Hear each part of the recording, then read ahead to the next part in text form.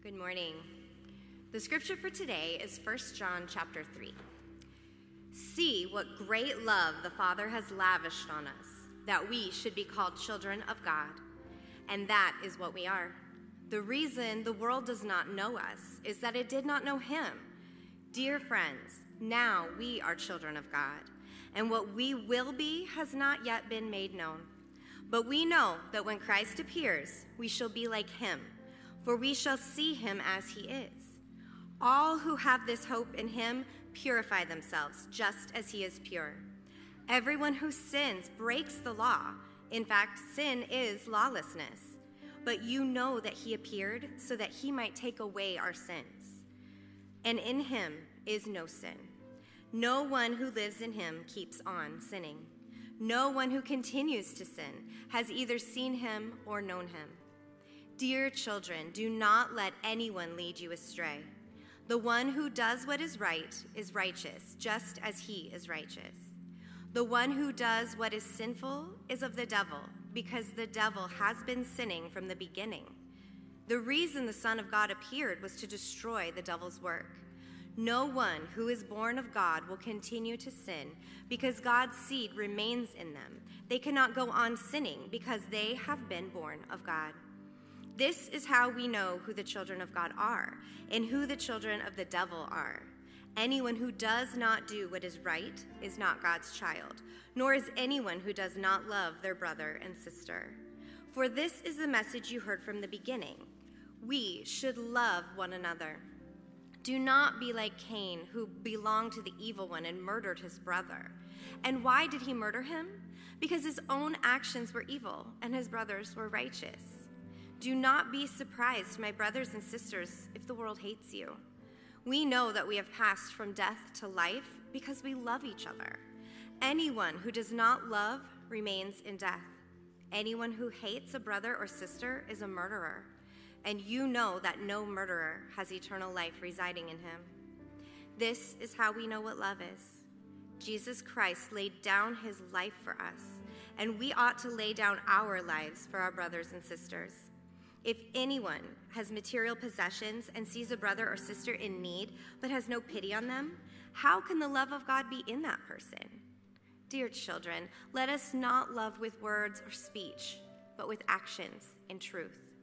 This is how we know that we belong to the truth and how we set our hearts at rest in his presence. If our hearts condemn us, we know that God is greater than our hearts, and he knows everything.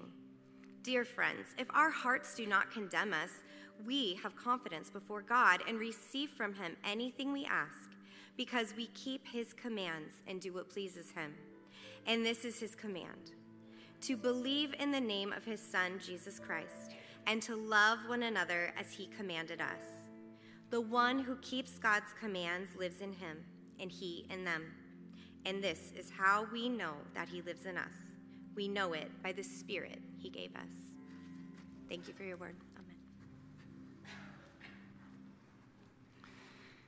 Thank you, Laura, for reading that marathon scripture. Yeah.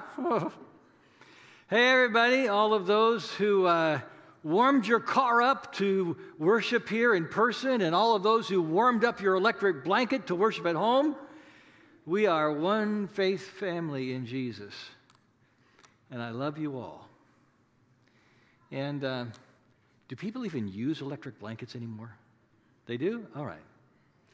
Last Sunday, you decided Faith Westwood's path for the future, and I know that each of you participated in this decision because you love God, you love one another, and you love this church. It didn't go my way, but that's okay. You know, on a personal level, I am thankful for the United Methodist Church. I mean, for the past 42 years, I have received 5 wonderful appointments, better than I deserved. And just to squelch a rumor that someone told me that was going around, there will not be another vote. That's not even possible. It's not even allowed. So if you've heard something to the contrary, rest easy, stay cool.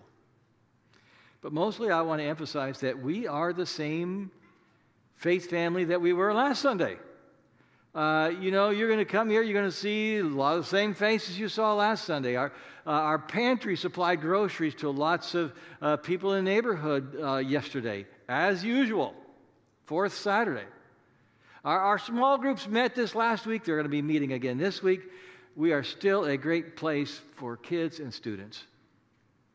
I've shared this before, but many years ago, God whispered in my heart about this church, and it still rings true. I've put a lot of love in this church, and there is still a lot of love in this church. Now, personally, I do not regret that you had the opportunity to make the choice about your denomination. It was rough, it was hard, but you did it. I can also see, as I look back on with 2020 hindsight, some things that I would have done differently. I would have invited our district superintendent, Chad Engelmeyer, to come last fall to give the pro-United Methodist viewpoint instead of waiting till January. In January, I don't think I would have advocated my preferred outcome anymore. The emails and videos that I sent out this month, I don't know that they helped. Maybe they did more harm than good. I can't really say, but maybe I had said enough before. I didn't need to add to it. And I think that I would not have naively assumed that our shared beliefs about Jesus could keep us from being so divided in this decision. And one more, I would have much more carefully phrased things in last Sunday's message so that no one could have misunderstood me. And I want to clarify it now. I did not and would never say that those of you wanting to stay United Methodist are worshiping a false god or have a counterfeit Jesus. And I was so sorry to hear that a few of you took it that way. Part of my job as a pastor is to try to make things so clear and to not allow for those kind of misunderstandings. But sometimes I fail, and I think for a few of you I did last Sunday. And so for all of these that I've identified so far, and probably more that I will think of later, I give you my sincere apology. I'm sorry that I wasn't wiser about some of these things. And I want you to know that I will do everything in my power to help this congregation heal and move forward. And I'm so thankful to Alan Hansen for leading our sessions. The first one is today on reconciliation and healing. And I hope that there'll be 4 of them. I hope you can attend at least one of them, okay? Let's pray. Lord, save us. Help us to not let our disagreements turn into divisions. Lord, give us the desire and the ability to love one another well,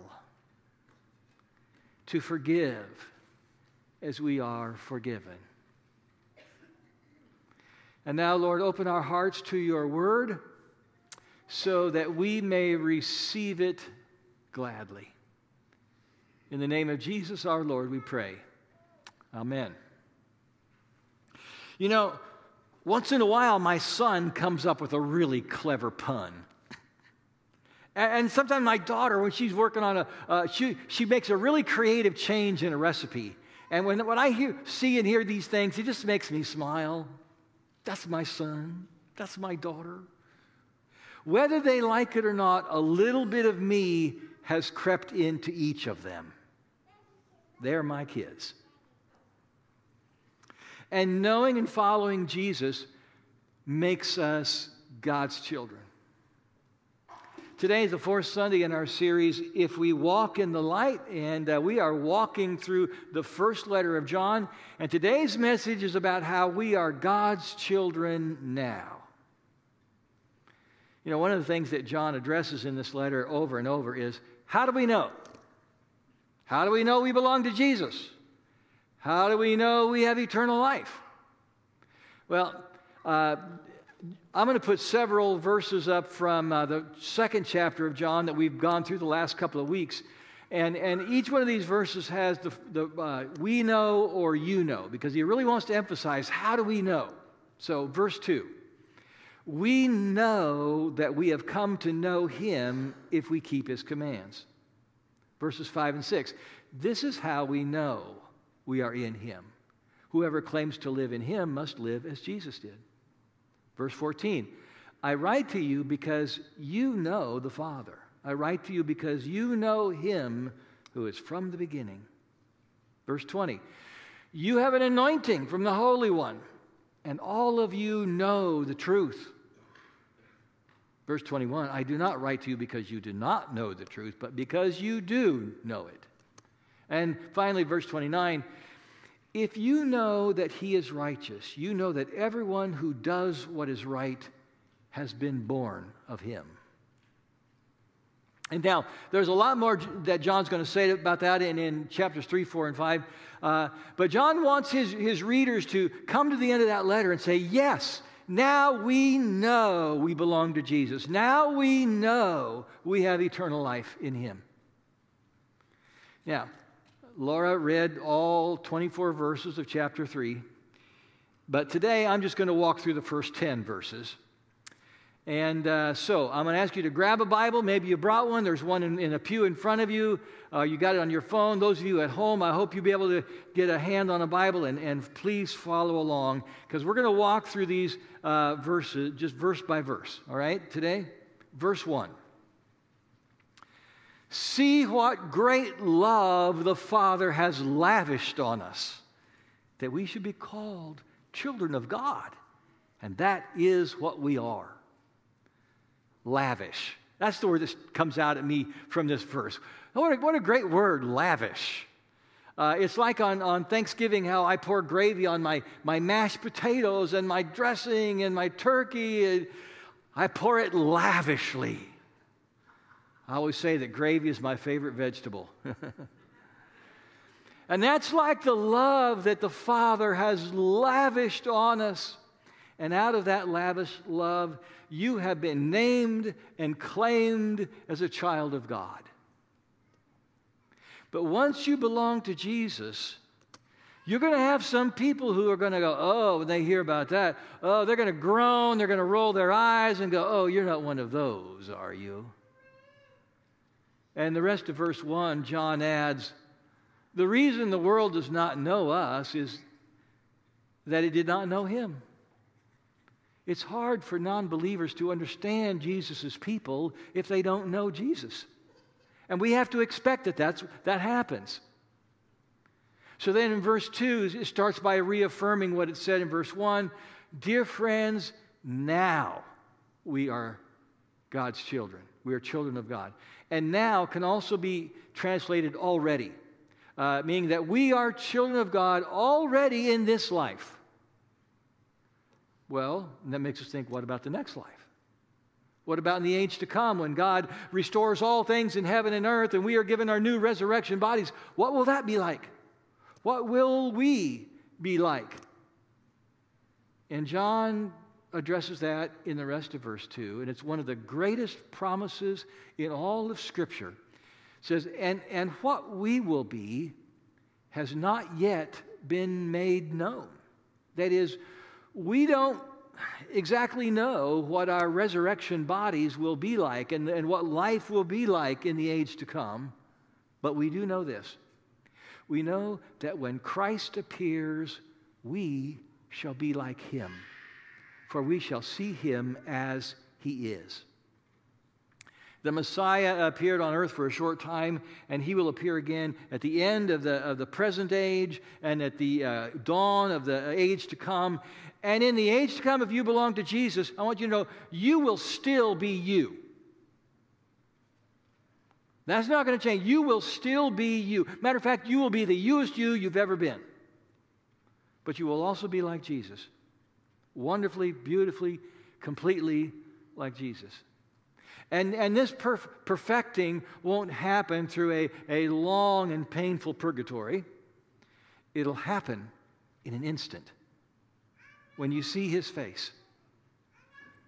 How many of you have watched any of the TV series The Chosen? Raise your hand, let me know.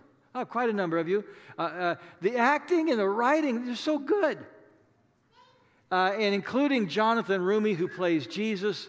But you know, when I pray, when I talk to Jesus, I don't imagine Jonathan Rumi's face. I don't.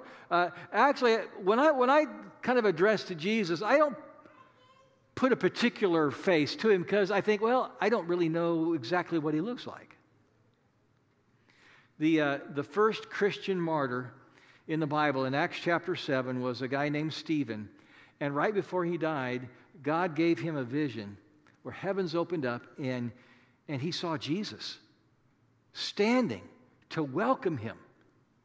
And so based on that, I believe that when I die, it will be Jesus who will be the first face I see.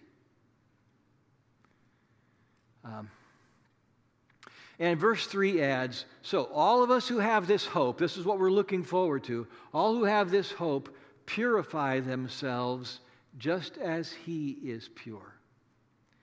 So we're looking forward to this day when we're going to see Jesus, and we're going to be like Jesus, and it puts us on the path of becoming like him in this life.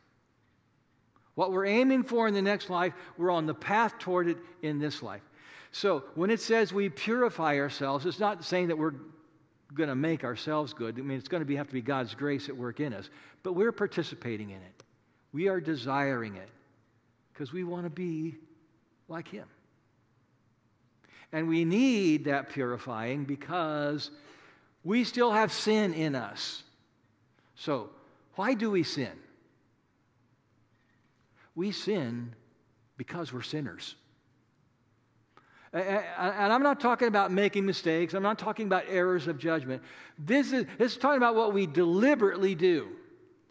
Verse 4 says, everyone who sins breaks the law. In fact, sin is lawlessness. Sin is knowing God's way and then choosing something else. Now, John Wesley, he was the founder of the Methodist movement, and he knew that sin is a condition of the heart. But in terms of actions, he said that sin is a voluntary transgression of a known law of God. Right? Sin is a voluntary transgression of a known law of God. So, for example, God gave Eve and Adam an entire orchard of fruit trees and said, you can eat from any tree except that one. So what did they do? Out of their own free will, they did what God forbade them to do. And in our own way, we've been doing it ever since. It's voluntary transgression of a known law of God. But out of God's great love, Jesus entered our story to rewrite it. In verse 5, it says, but you know that he appeared so that he might take away our sins, and in him is no sin. So the sinless one came to set us free from our captivity to our sin. Many years ago, in the house we lived in at the time, we found these little itty-bitty bugs, like ants with wings. Yes, we had termites. We called the exterminator who drilled holes all around the foundation of our house and treated it inside and out. What do exterminators do? Exterminators terminate termites. Say that 10 times real fast. Exterminators terminate termites. And Jesus is on the job like that. He's treating the foundation of your life. He's making changes in you inside and out. He came to terminate your sins, not only by forgiving you, but by changing you. And then John gives one of the boldest statements ever in verse 6. No one who lives in him keeps on sinning. No one who continues to sin has either seen him or known him. Now, just so you know, John's not talking about, okay, we've got to be absolutely sinless from this point of life on. He's talking about the direction of our lives. A few years ago, I told you this story. I'm going to tell it a little differently, but I think it's worth telling. When I was in college, I sang in the college swing choir. It's kind of like a show choir, but smaller. And in the shows, the performances that we had, sometimes I had an opportunity to do a solo. And one of the songs that I used to perform was a kind of a comical song by an artist named Jim Croce. But after a while, I don't know, something about that song just started bothering me. And on tour over spring break, one of our stops was at a large high school in Chicago. Must have been 3,000 kids there. And I played guitar and I sang this song. And the place, I mean, they were just wrapped up into it. They were so quiet. And when I finished, I was shocked because the audience just erupted with exuberant applause and cheering. Kind of heady stuff. I believe that was the last time I ever performed that song. Why? Because part of the humor in it is it makes fun of a woman of a certain body type. And all I could think about was some girl in that auditorium wishing she could just be invisible, feeling bad about herself because of my song. I think that was God's way of telling me, Steve, that's not your song anymore. Put it away. N.T. Wright is the author of the study guide a lot of us are using for this series. And he talks about when we belong to Jesus. He says, we are playing a different piece of music now. And even if our fingers slip sometimes and play some wrong notes that belong to the music we used to play, that doesn't mean that we're going back to play that old music for real once more. So when John says that if we live in Jesus, we don't keep on sinning, it doesn't mean that we can never sin or that we will never sin. It's saying that we have a new agenda now. We're singing Jesus' song now. We mess up some, but that's the song we're singing. We're living in His righteousness now. You remember that line from the movie Forrest Gump? Mama always used to say, stupid is as stupid does. It's the same with righteousness. Verse 7. Will you look at that one with me? Dear children, do not let anyone lead you astray. The one who does what is right is righteous, just as He, Jesus, is righteous. So the false teachers were trying to lead them astray and tell them that, Christians can be fully righteous before God and then sin all they want. God doesn't care. You can keep singing the old song. But John says, no. Righteous is as righteous does. You're singing a new song now, baby. Any Chiefs fans in the house? What? I got a couple here with their big Kansas City Mahomes sweatshirts on. They are ready to go. Tonight, Kansas City plays Cincinnati for a spot in the Super Bowl. And, just like you got to know what song you're singing, you got to know what team you're rooting for. The Savior's team or Satan's team. You got to decide because we pretty much know who's going to win in the end, don't we? Verse 8. The one who does what is sinful is of the devil, because the devil has been sinning from the beginning. The reason the Son of God appeared was to destroy the devil's work. You've taken a few snaps on the devil's team, haven't you? Yeah. Maybe we all have.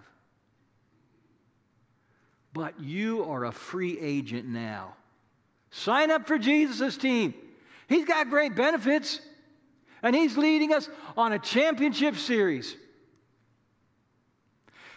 And then John reiterates how sinning is no longer the norm for Jesus' people because God has changed you. You are in His family now. Verse 9, no one who is born of God will continue to sin because God's seed, which means God's life, remains in them. They cannot go on sinning because they have been born of God. Anybody here ever have a mild case of COVID? Some number of you? As far as I know, I've never had COVID, but I know a lot of you have had mild cases. In the same way, it is easy for us to assume that you might assume that you have a mild case of sin. I've just got a mild case of sin. But the Bible makes it clear that none of us has a mild case of sin. That spiritual virus stays in our system. It is cunning. And we are easily deceived by it. So what about your jealousy and envy? What about your selfishness and outbursts of anger? What about your quarreling and that deep down resentment you've been hanging on to? For some of you, what about that porn habit you've been hiding? So I ask you today, is the life of God in you? Have you been born into God's family through Jesus? What song are you singing? What team are you on? Well, I got some good news for you. Jesus has openings on His team. He's got openings just for you. He's recruiting you. And if you don't think you're good enough, don't worry about it. He'll coach you up. Just get on the team. Sign up. Get into it. And in verse 10, John says, again, we know. So he's coming back to this how we know. He says, this is how we know who the children of God are and who the children of the devil are. Anyone who does not do what is right is not God's child, nor is anyone who does not love their brother or sister. So he's saying that righteousness and love, that's what characterizes the people of God. So by this definition, what do you say? Are you God's child? It's not about whether you're perfect, because none of us are. It's about the goal of your life, the direction of your life. Maybe even now you can hear the song of God's children. Its lyrics are righteousness, and its melody is love. Are you ready to sing along? Let's pray about it. Lord Jesus,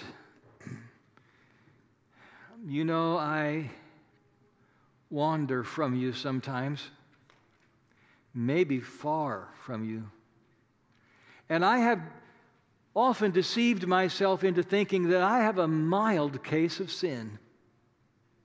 Lord, I need you to put me on a new path, set me in a new direction. I need you to restore my soul. Oh, Lord, I want to be on your team. I want to sing your song. I need you to save me. And so, Lord, here I am. Take me, I'm yours, today and every day. And if that prayer that I just led in expresses the desire of your heart, I'm going to pray it again. And I would invite you, if you say, me too, Lord, just raise your hand. You can hold your hand up during the whole prayer or just for a second or whatever you want to do, but just lift your hand and say, okay, Lord, me too. This is my prayer. This is me. This is what I need. This is what I want. I'll pray it again. Lord Jesus, I have wandered far from you. And I have deceived myself into thinking I just have a mild case of sin. Oh, Lord, I need you to put me on a new path. I need you to restore my soul. I want to be on your team. I want to sing your song. I need you to save me. And so, Lord, here I am. Take me, I'm yours, today and every day. And now let's pray the prayer Jesus wanted his disciples to keep on praying. Our Father, who art in heaven, hallowed be thy name. Thy kingdom come, thy will be done on earth as it is in heaven. Give us this day our daily bread, and forgive us our trespasses, as we forgive those who trespass against us. And lead us not into temptation, but deliver us from evil. For thine is the kingdom and the power and the glory forever. Amen.